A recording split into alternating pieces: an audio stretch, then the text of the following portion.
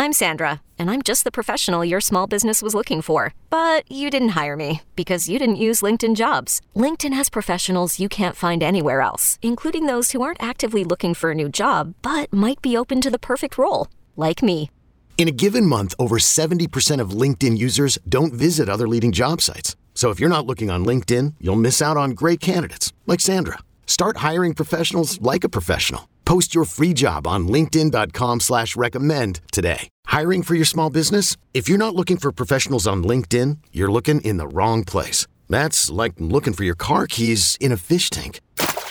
LinkedIn helps you hire professionals you can't find anywhere else, even those who aren't actively searching for a new job but might be open to the perfect role. In a given month, over 70% of LinkedIn users don't even visit other leading job sites. So start looking in the right place. With LinkedIn, you can hire professionals like a professional. Post your free job on linkedin.com/recommend today.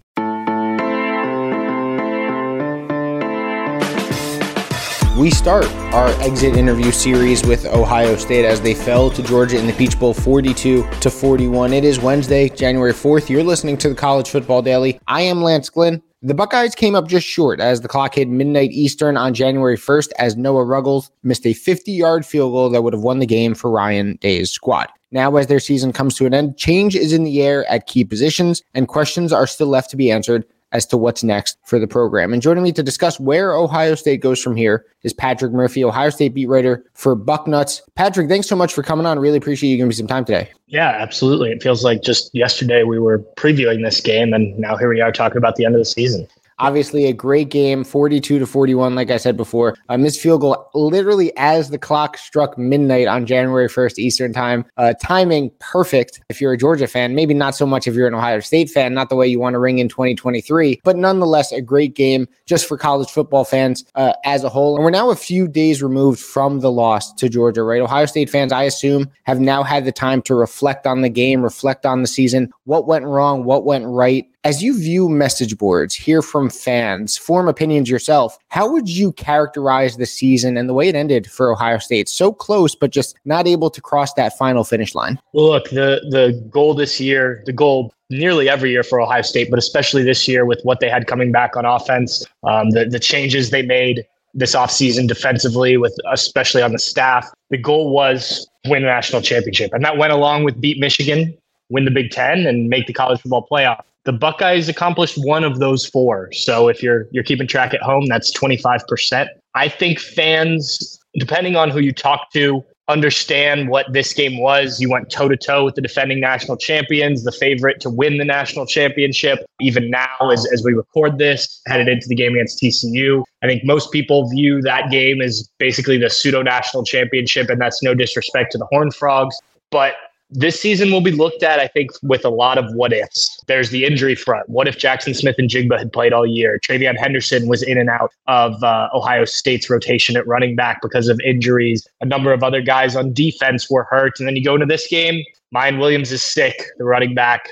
Headed into the game, he only plays a few snaps. More guys get hurt. Cade Stover, the tight end, leaves with back spasms. Marvin Harrison Jr., obviously the big hit in the end of the third quarter that knocked him out of the game. So I think Buckeye fans will always look back as what if for this season, and just kind of knowing that it never was exactly what everyone hoped it would be because of a number of different things, and injuries is certainly a part of that, and kind of played out as a microcosm of the season in this game against Georgia. Yeah, and you mentioned all those what ifs, and yet Ohio State still in the Peach Bowl was up 38-24 at one point. Obviously, Marvin Harrison Jr., the hit at the end of the third quarter, really kind of flipped the game on its head. They only go up 38-24 at that time. They were up 35-24, if I'm correct, when the hit happened. Only get a field goal on that drive. Georgia ultimately ends up coming back and wins 42-41. So we mentioned how we talked not that long ago previewing this game, and one of the questions I asked you was prior to the game what it meant for CJ Stroud's legacy. Now that the game's in the past, his career at Ohio State over, with his performance against Georgia, which was spectacular, right? How do you think he will be viewed 5, 10, 15 years down the line in the eyes of Ohio State fans? Because they certainly didn't lose to Georgia because of him. He put them in position to win not only on the last drive, but really throughout the entire game.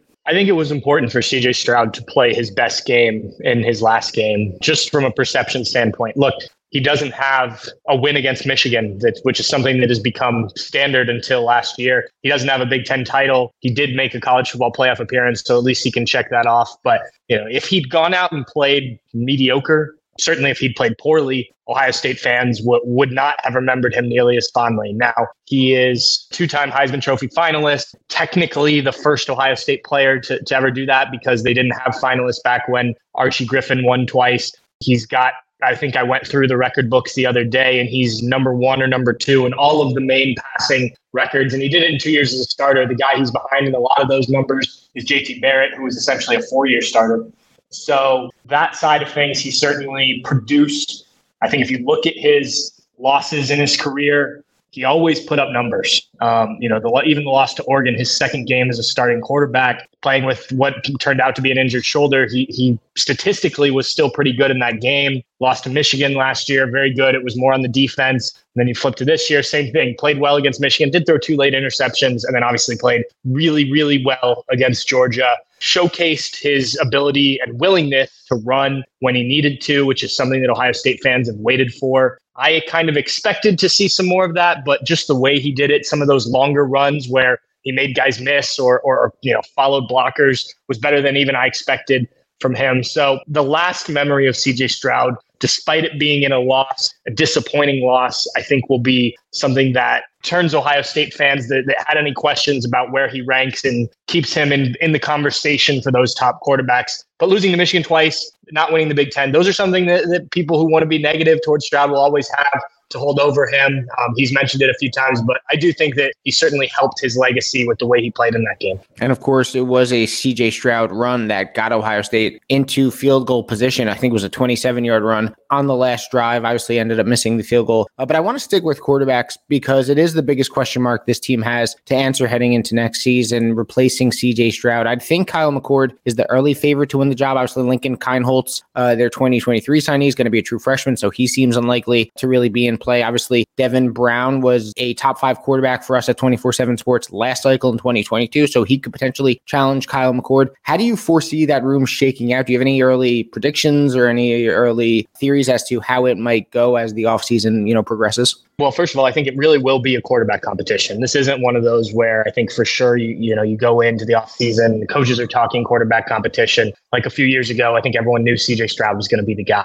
I think this will be. And I think what will ultimately, obviously how the guys play in practice, but will ultimately come down to, between Kyle McCord and Devin Brown, 2 talented players, is how Ohio State wants the offense to look, because you have some options here. Kyle McCord is much more of the Dwayne Haskins, CJ Stroud. He can move around some, but he's much more of a pocket passer. 5-star kid, very talented arm. Devin Brown, maybe not quite as polished as a passer, though still very good, but much more mobile. And you look around college football, and even in these games, the ability to have a guy who can pick up 5-10 yards. I'm thinking back to watching USC play, even watching TCU play. Stetson Bennett does it at times for Georgia. Bryce Young did it for Alabama. It doesn't have to be a guy that runs for 100 yards and can't really throw the ball. But if you're Ohio State and you want to kind of get back to what Justin Fields was able to do, or JT Barrett, those type of guys, to have that,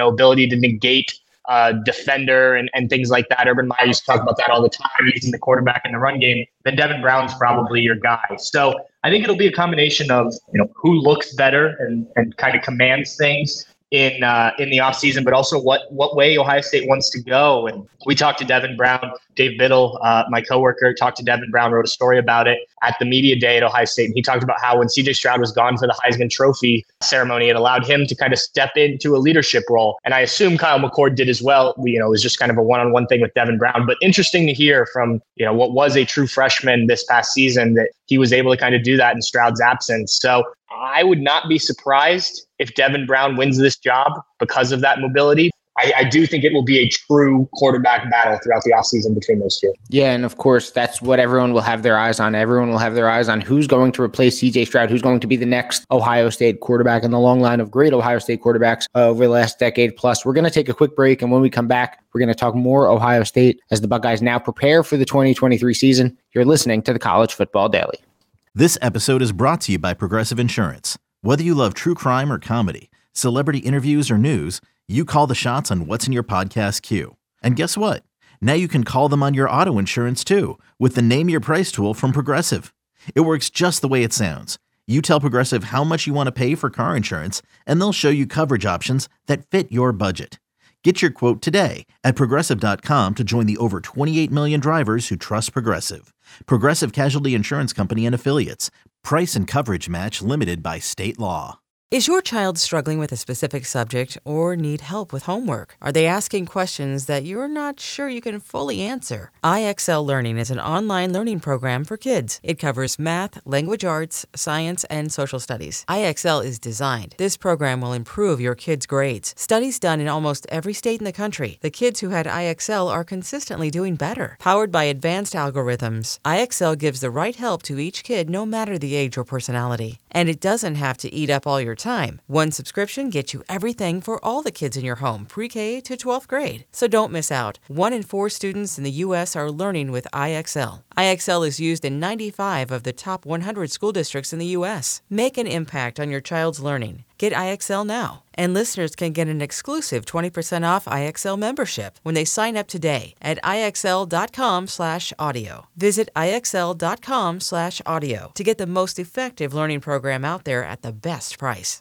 Back here on the College Football Daily, Lance Glynn joined by Patrick Murphy of Bucknuts. So Ryan Day, he's 45-6 as head coach, but of course, 2 of those losses, 2 of the 6 came to Michigan in the last 2 years. He hasn't won a Big Ten title since the 2020 COVID season, hasn't won a national title, has been to a national title game, but obviously wasn't able to beat Alabama in that 2020 season. Heading into 2023, what is the level of pressure on him? And I'm not saying he's on the hot seat or anything, but the expectations in Columbus are to beat Michigan, win the Big Ten, and win a national title, and he just frankly hasn't accomplished any of those the last 2 seasons. I think it's a similar conversation to what we were having with CJ Stroud in terms of needing this game to have played out in a positive sense. And I think it did. Once the emotion is kind of taken out of it, you're like I said earlier, you're 1 point loss to the defending national champions, potentially the national champions again this year. But the difference is Ryan Day has to come back next year. So there's more to build on, as you alluded to. He certainly will have pressure on him. I think it will be more than this past year because, as you said, you've lost to Michigan twice. But I do think the fact that you made the playoff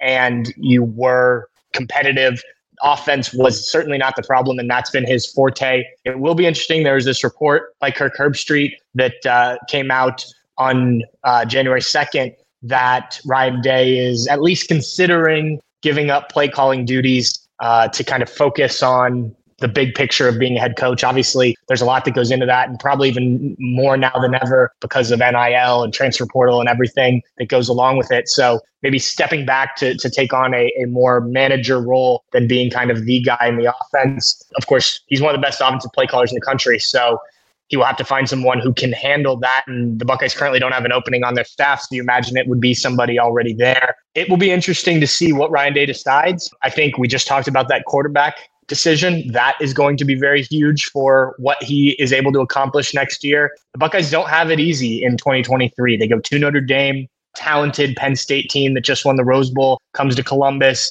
You have to go to Michigan at the end of the year. So, there's potential for some tight games, some upsets, maybe even on that schedule. So yeah, there's certainly questions about what the future of Ryan Day will look like. But, I think having that win or that performance in the Peach Bowl certainly loosened sort of the tight strings maybe kind of fans had around his neck and made them realize, look, this is still one of the best coaches in the country. It's interesting you brought up him potentially giving up play calling and, shuffling the staff to maybe promote someone to become that play caller, because my next question involves that same coaching staff. The biggest move of last offseason, in my opinion, was the hiring of Jim Knowles, the defensive coordinator, to reinvent and restructure this Ohio State defense. And at times it looked great and it looked like he was working his magic. But at other times, specifically as the season wound down, it was reminiscent of 2021. How would you grade Jim Knowles' first year as defensive coordinator now that you were able to see that progression of it from game 1 against Notre Dame to game 13 and ultimately the final game against Georgia? I would say it was good, not great overall. At times, this defense was really good. Now, they did also play some offenses that were really bad, even in the Big Ten, a team like Iowa that never got it going offensively. So that helps the numbers. But look, this defense went from outside the top 50 to top, I think they're 11, top 12, something like that. So certainly progress was made, and it was a lot of the same players. But in the biggest games against the best offenses, they allowed big plays and they couldn't get stops when they needed to. And especially in this game against Georgia, you think about one more stop would have been enough to win the game. And you were really good defensively in the third quarter. Ohio State, I think, only allowed, 37 yards in the third quarter, and 17 of those came on one play on the last play, or a pass from Stetson Bennett. So, look, this defense definitely did some good things. And I think year 2 under Jim Knowles, another year to kind of teach his philosophy will help. But they certainly have to look back and figure out what went wrong in those 2 games, why they're giving up these big plays. Certainly look at the secondary, where they brought in Tim Walton as cornerbacks coach and Perry Eliano as safeties coach. And, I'm not sure that anyone will lose their jobs after 1 year, but they're going to have to be some tough conversations. I also think you look at Larry Johnson, the defensive line coach who's been at Ohio State for a long time now. Is this still the right man for the job? Larry's getting up there in age. The defensive linemen haven't produced at Ohio State the way that he was doing his first several years there. The recruiting has been hit or miss, especially this past cycle. So do you look to kind of move on to a new, younger defensive line coach, with different philosophies, maybe something that meshes more with what Jim Knowles wants to do? That could be a possible conversation at the very least for the Buckeyes, but they certainly will have some things to look at on the defensive side after these last 2 games. So Patrick, I'll let you go on this one. As you watched the season through and reflected on it since it ended, what do you think are Ohio State's biggest areas of need to address this offseason in order for them to get back to that next step, to get back to the level of 2020 and before, when they were winning Big Ten titles, beating Michigan, and competing for national championships? Well, it starts with the conversation we were having at the beginning with the quarterback. You got to get that decision right. And I think you have 2 really good guys on the roster. So that just comes down to who wins the job. You're going to probably lose both tackles on the offensive line. Got to figure out who steps in for them. Maybe you lose your starting center and guard. Both Luke Whippler and Matthew Jones could also declare for the draft. So, the kind of that middle of the offense has some question marks. Defensively, like I said, with the defensive line, there needs to be more production there. They have the talent. There's no doubt about that. You have guys like JT Tuimoloau and Jack Sawyer, 2 5-star kids that will be juniors next year. You've got talent in the interior and Michael Hall Jr. and some other guys. So talent's there. The secondary is going to be the biggest question. And maybe you address that with transfer portal. Ronnie Hickman's gone. Lathan Ransom could, I believe, leave. Cameron Brown is gone, the cornerback. So you're going to lose some guys, and maybe you have some guys. Sonny Styles was a 5-star kid who reclassified and was a freshman this past year. There's certainly some guys in the program, but do you look to go out and get an experienced cornerback? Ohio State decided not to do that a year ago, preferring to kind of continue to develop the guys they had. And I think you could say, if you'd gotten it right, getting a cornerback out of the portal, maybe things are a little bit different this year. Maybe you don't give up as many of those big plays. So I know those were a handful of things there, but those are going to be the big talking points, I think, for Ohio State this offseason. Yeah, a lot of questions now as Ohio State heads into 2023. A lot of things they have to straighten out, a lot of things they have to figure out. Obviously, all on Ryan Day as the Buckeyes, again, fall to Georgia 42-41, and now look ahead to next year and potentially getting back to the college football playoff, potentially beating Michigan, and potentially winning a Big Ten title, which would be their first since 2020. You can follow Patrick on Twitter at @Pat_Murphy, and make sure to head on over to Bucknuts as well for all the best coverage on Ohio State. Patrick, as always, appreciate the time. Thanks so much for coming on, man. And remember to give us a 5-star rating and a review on Apple Podcasts, and head on over to the 24/7 Sports YouTube channel and click that subscribe button as well. So for Patrick Murphy, I am Lance Glynn. Thanks so much for listening to the College Football Daily.